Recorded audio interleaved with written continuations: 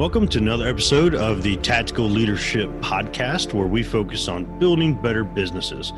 I believe in order to be the best leader that you can be, you must be willing to be the first follower and have a servant mentality when you're in a leadership position. If you want to be the best leader that you possibly can be sure to stay tuned and listen to industry leaders and hear how they built winning cultures in their own businesses. Welcome back to another episode of Tactical Friday. You heard from him this past Monday, and I am welcoming Ian Clifford back onto the show so we can get tactical about fuel positive and helping our environment. Ian, welcome back to the show, my friend.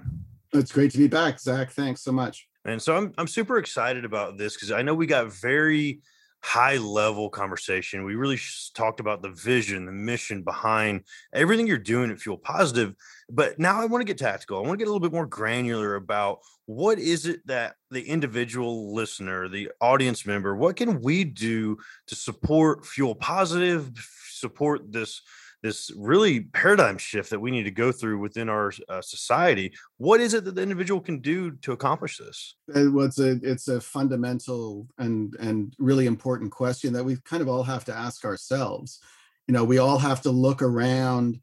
What does our footprint look like today on an individual basis? How can we change things? And these things can be as simple as, you know, recycling properly and riding your bike when you instead of taking your car, using public transportation if it's available, those sorts of things. And that's sort of environmentalism 101. You know, what can we do in our own backyard? That's really, really important.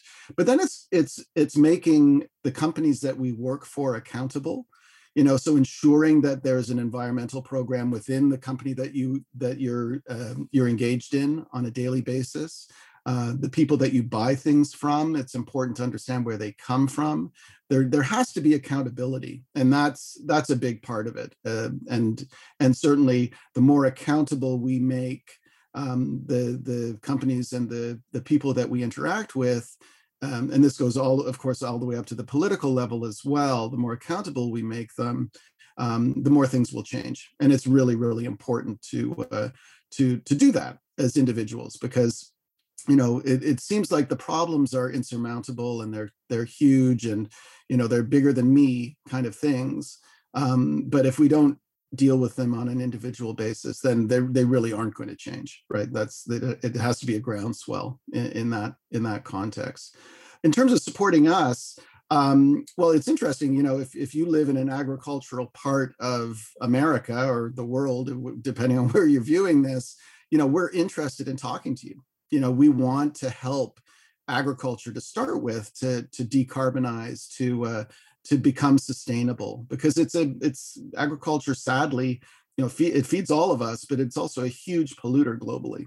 And that's got to change, right? It's one of the sectors like transportation, like energy, that has to really change things in order to improve things globally. So we'd love to hear from you. I mean, that's the short answer. And then we're a public company, so you can buy our shares on both the OTCQB and the TSX Venture Exchange in Canada. So, you know, you can sort of put your money into what we're doing, and hopefully with our success, you know, you'll enjoy success along the way. So your investment dollars become important. You know, what sort of things are you supporting? What sort of companies are you investing in as an individual? You know, can you green up your portfolio in the sense that you invest in companies that are like us, you know, deeply, deeply committed to significant environmental and social change. So, you know, that's kind of putting your, you know, money where your mouth is, if you will, and supporting those kinds of companies as an investor. And then it's, you know, the other part is, where do you shop? You know, like what's the, you know, where do you get your food? Where do you get your clothing? Where is it all coming from? And most of us, it's really hard to know. But companies are becoming more and more transparent, or should be, and you should be able to, you can start, again, you're sort of being political with your wallet in the sense that you're, spending money with companies that do really care and are making a difference. So that's, again, another obvious place for individuals to have impact. And then we, as a company, we're really careful in terms of where we buy and supply all of our various materials and components for our systems. So again, this concept of cradle to cradle attitude around, is what you're doing truly sustainable, right? So we try to only source things locally where possible. We make sure that any of the materials going into our systems are sustainable. So we're not dealing with things that are rare and are diminishing. We want to make sure that we're using things that are plentiful, and can scale up to the level of activity that we're engaged in. So all of those things are deeply important.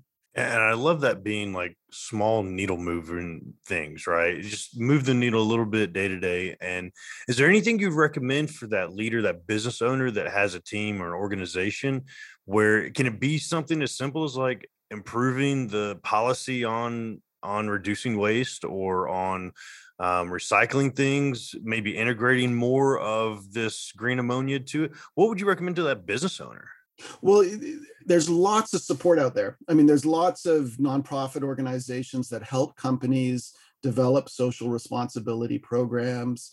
And then you also talk to your people, right? You make it like good managers, you get good ideas from your entire team at every level, and then you implement, because if people are part of the solution, they feel empowered. They feel like, I'm making an impact on the company I work with, and there's change happening and I can see it, and invariably those kinds of changes, for the owners of the business and the key stakeholders, those translate to the bottom line. Like there's more and more awareness around that, and more dollars being spent on companies who really do care. So it's a good investment. I mean, the return on investment is huge, and it's also, it makes people who work with you feel really good about what they're doing. So I mean, depending on where you are in the world, there are everywhere in the world, there are those types of organizations that you can tap into for social responsibility and environmental responsibility, and they'll help you build plans, and they'll be incremental. You can't do it all at once, obviously, but as you say, moving the needle, if the needle's moving backwards, we're not doing enough. And the more we keep it moving forward, obviously the more profound the change. I absolutely love that. And I think that's something that purpose-driven organizations like yours, I mean, there's something different about how we go about as organizations accomplishing a mission, because there's like no fail there, right? There's no, all right, we're going to stop worrying about environmental change, we're going to stop worrying about climate change, we're going to stop worrying. There's none of that. You have this mission, and you said it on Monday's episode, the bigger than you aspect. Well, it is bigger than each individual, but it creates a movement, which is really what it sounds like Fuel Positive is doing, is creating this movement and then having a product to back it. And I absolutely love that. I think that's a really respectable mission to be on. It sounds like that's the path you're really on. No, very much. Yeah. And I at this stage of my life, I'd have it no other way. I mean, there's no point, right? Like again, if we can't leave this place better than we found it, and for future generations, then from my perspective, we've kind of failed. We haven't lived up to our potential, and that's essential. And I absolutely love that. And I want to give the audience another opportunity to reach out, connect, follow along on this journey, and support in any way that they can. What would be the best way for them to do that? Well, directly, fuelpositive.com is our website. It's a really active website. There's tons of information there. Feel free to reach out through the website. You can even send me an email if you like, Ian at fuelpositive.com.